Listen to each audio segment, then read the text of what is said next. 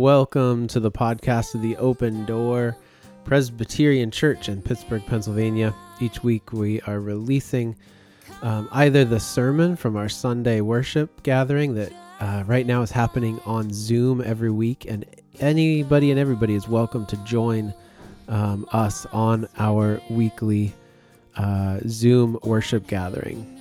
You can find info on that at our website, pghopendoor.net. Sometimes we release a podcast that is an interview. That's what we did last week with one of our mission partners. And sometimes we do a prayer, guided prayer meditation, some sort of contemplative prayer. So you never know what you're going to get. This week it is a sermon on the Gospel of Mark. Mark chapter 1, verses 14 through 20, and also James chapter 1, verses 22 through 26. So here we go.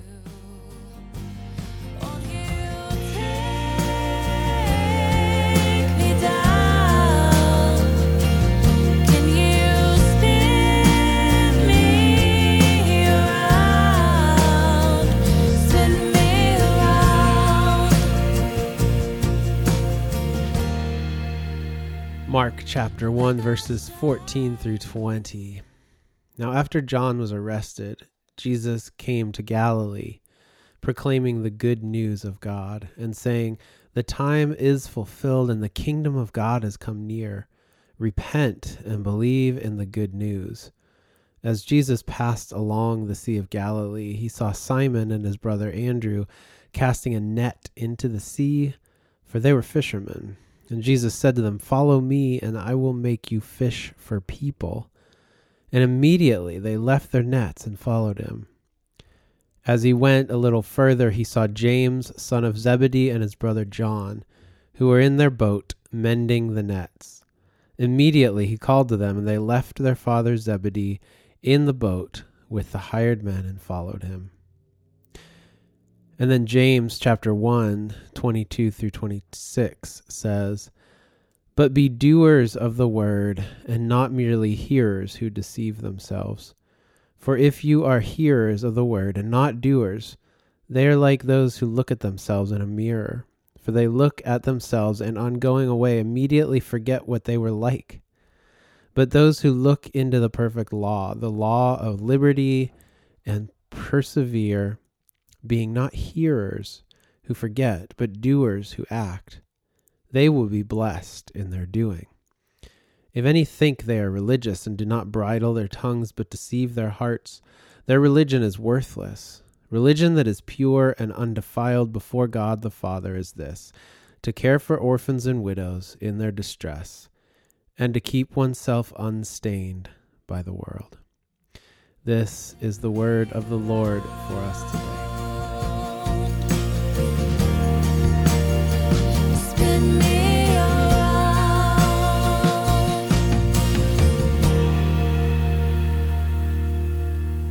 Over the past 4 years, so many people of faith have felt alienated from their faith communities.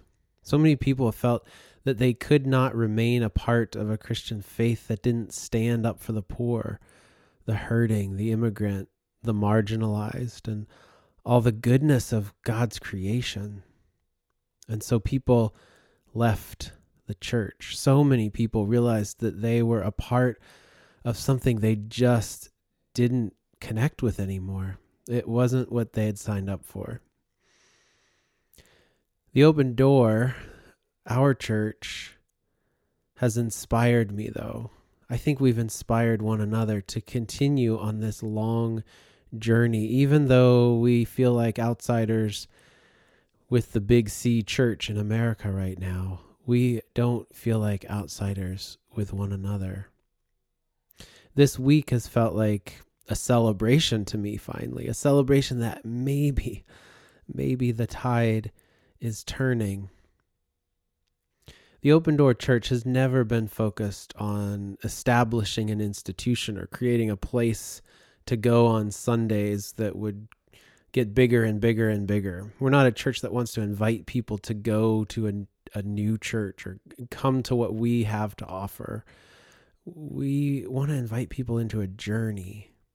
There are so many churches like the open door out there.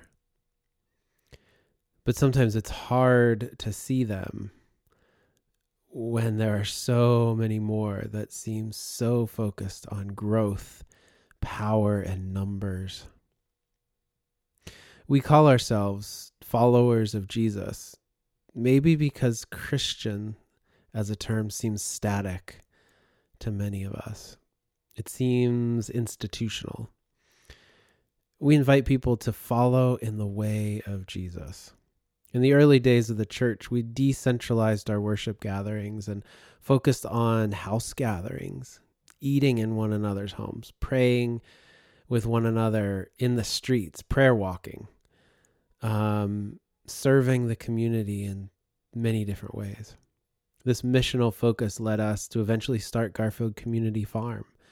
The farm was birthed out of this kind of missional thinking that the church exists to be a blessing to the community.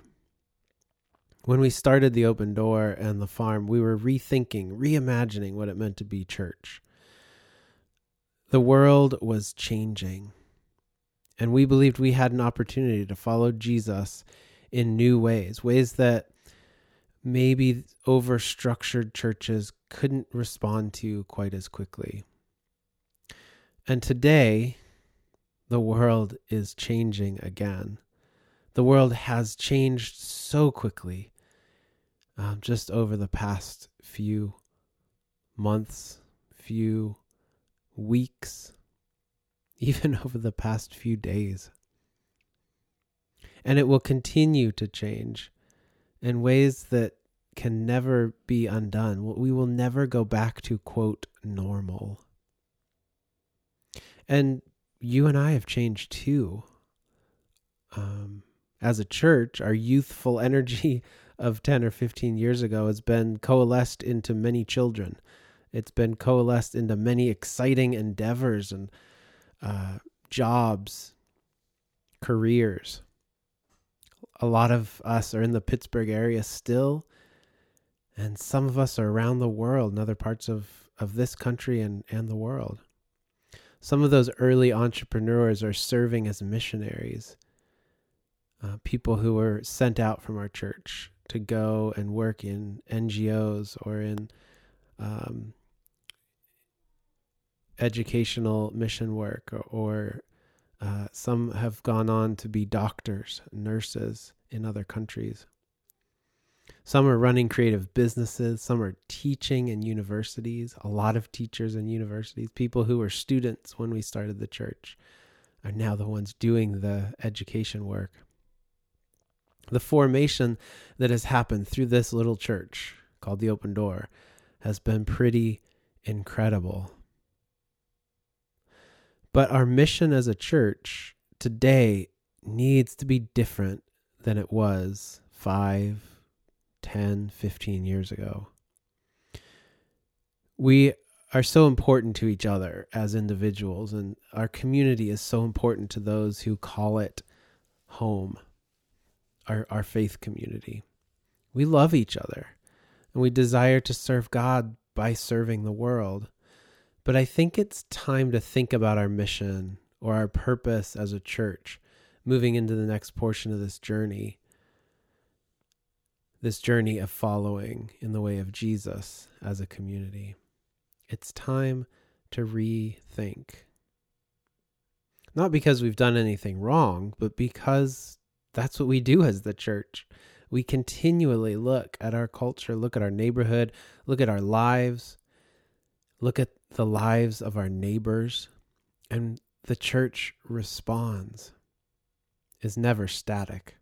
The idea of a static church, a church that does not respond to change, allow God to constantly mold it, is a church that either doesn't exist for long because it just becomes irrelevant, or becomes focused on only growth and therefore power. Why do churches want to grow so much beyond, a healthy number of followers of Jesus? Why are there mega churches? Maybe there are some good things about mega churches you could come back at me with, but my thinking is that a lot of the churches so focused on being massive numbers of people are so focused on power, so focused on getting big so that they might have prestige and power in our culture. I don't think that's what the church is about.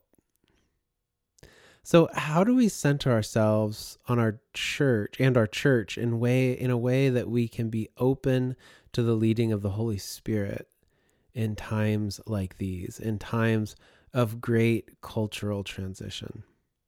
For the Open Door, we focused on following the way of Jesus, quite simply. So I'm going to pull out 3 principles from these 2 passages that I read that can help us follow Jesus in these changing times. Now, I'll say, when I say principles, I don't mean that they are the principles. They are simply 3 that I'm seeing here in these 2 passages. I'm sure we could find many, many more, and we will. The way of Jesus is about an active journey. The first followers of Jesus were ready for that journey. They were ready for change in their lives. They were willing to respond to Jesus' call. When Jesus said, "Come, follow me," they were able to drop their nets and follow. They opened their hands, dropped their nets, and followed Jesus. This first principle that I recognize from this gospel passage is the principle of open-handed living. Are there things, lifestyles, comforts, absolutes that you hold on to so tightly that you just can't let go of, you don't want to let go of? And when Jesus calls you, you're too tethered to things in your life that keep you from following fully after Jesus? Now, this might look like being open to big changes and big callings in our lives, and we're not able to follow those couple of times in our lives when we make big decisions. But they can also be little things, little ways of letting go, of living with open hands, not grasping anything too tightly, and also being able to accept the new. It can mean being open to letting go of some of the things that might have defined our life together as a church so that we can accept a new blessing from God. So there are things in our personal lives that we want to let go of, and there are new things that we want to accept. And there are definitely things in our life as a church that we want to let go of, and new things that we want to be able to accept. For instance, when we welcome in a new co-pastor to work with me, I can assure you one thing: it will not be BJ Woodworth, our founding pastor, who we all love. I'm sure some of us are really hoping we find someone just like BJ, though, right? I mean, that's probably what some of us are thinking. I've thought that. Let's find somebody who has the skills of BJ, because he and I worked really well together.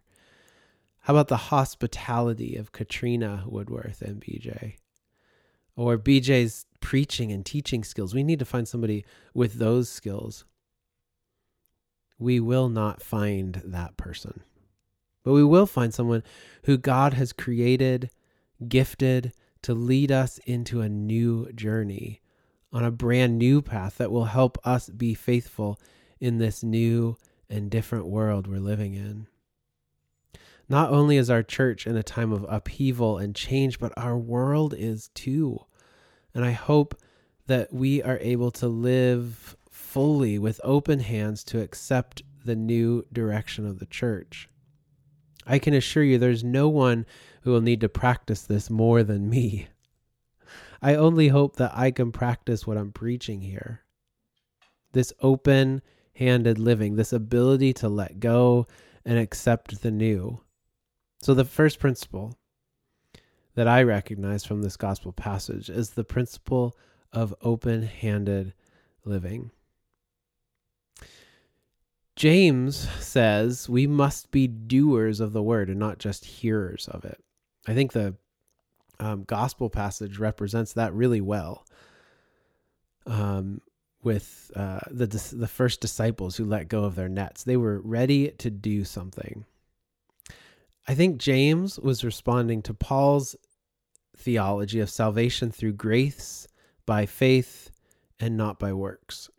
James provides kind of a balance to that, a little bit of a correction, saying that faith without works, though, is dead.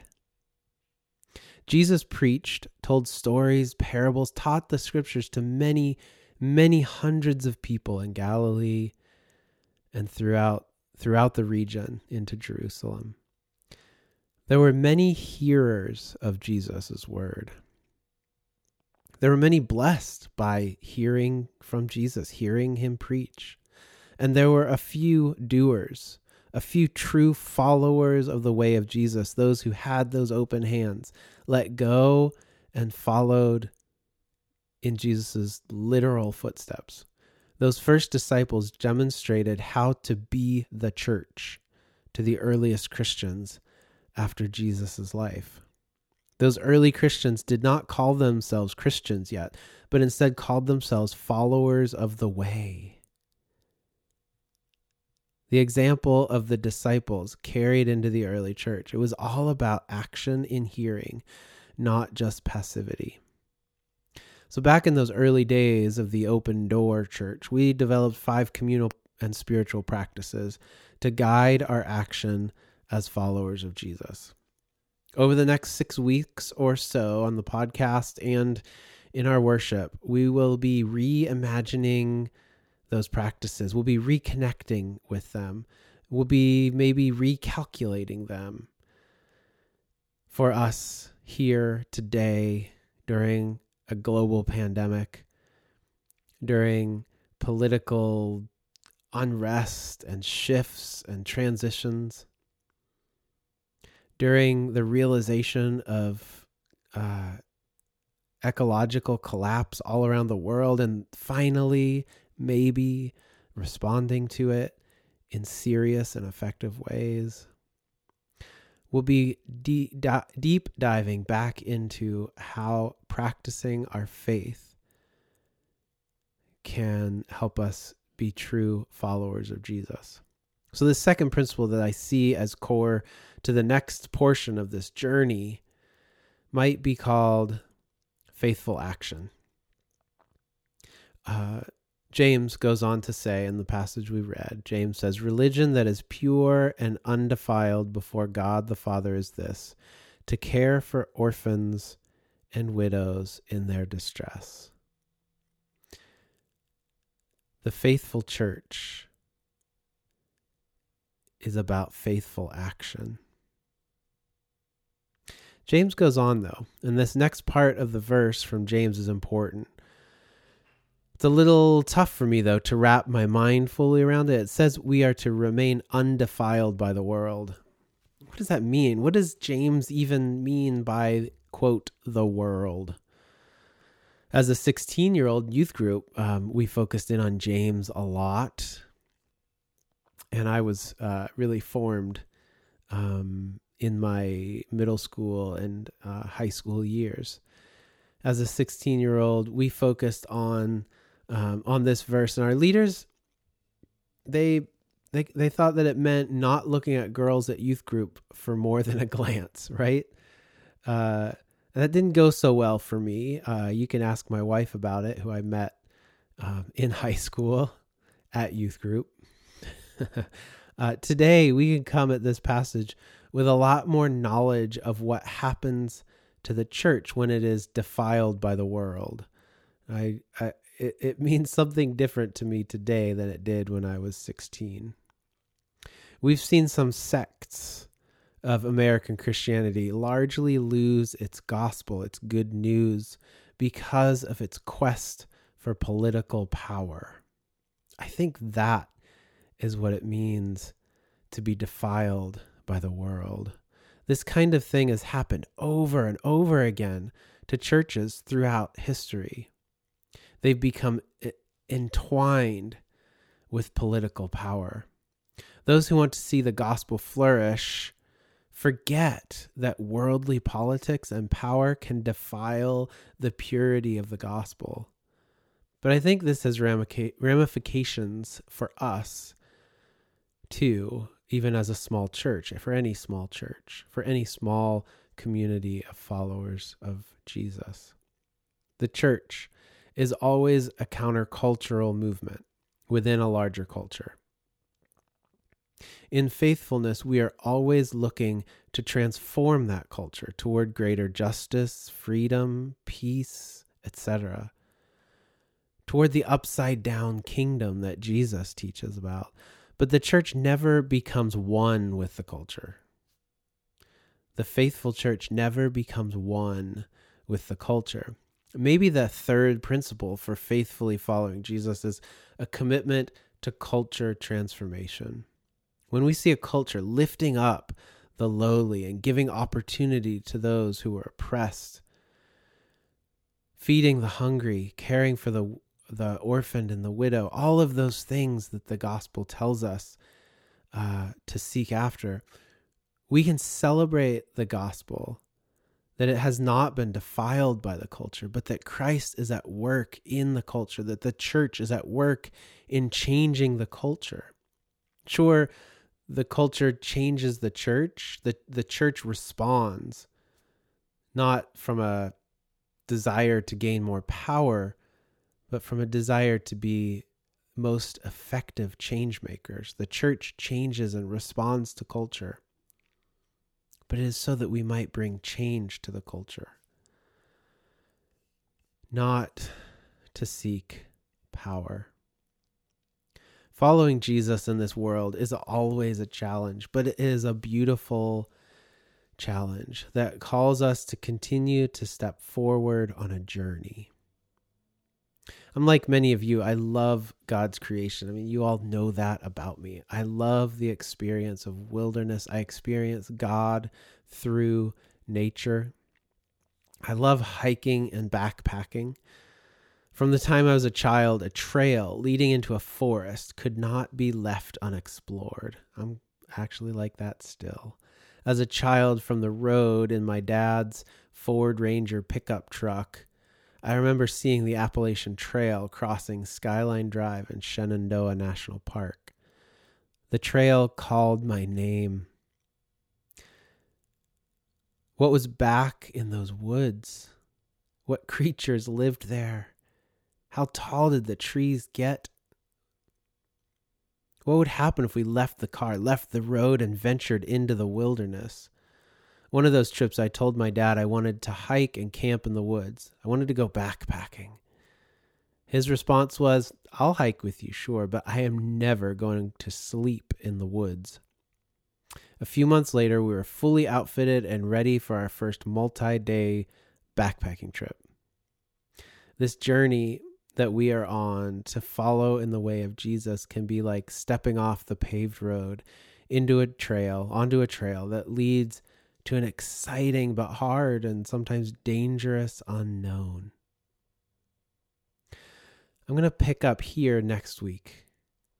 What is that dangerous, hard, but exciting and beautiful unknown? For now, I think the most important thing that we can be about as the church and as followers of Jesus is to look for ways to love our neighbors. Look for ways to get out of our comfort zones and serve those who are in need, because so many are in need. We can serve our literal neighbors, like right across the street. People are suffering right now. Next door neighbors. People in our neighborhoods. There's a lot. There's a lot that's overwhelming. But it's a journey for us.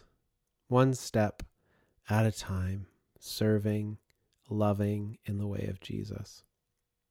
If you're committed to culture transformation, committed to faithful action for those in need, committed to living with open hands in times of change, we have nothing to worry about. God will be faithful to us as we are faithful to God's mission in the world. Amen.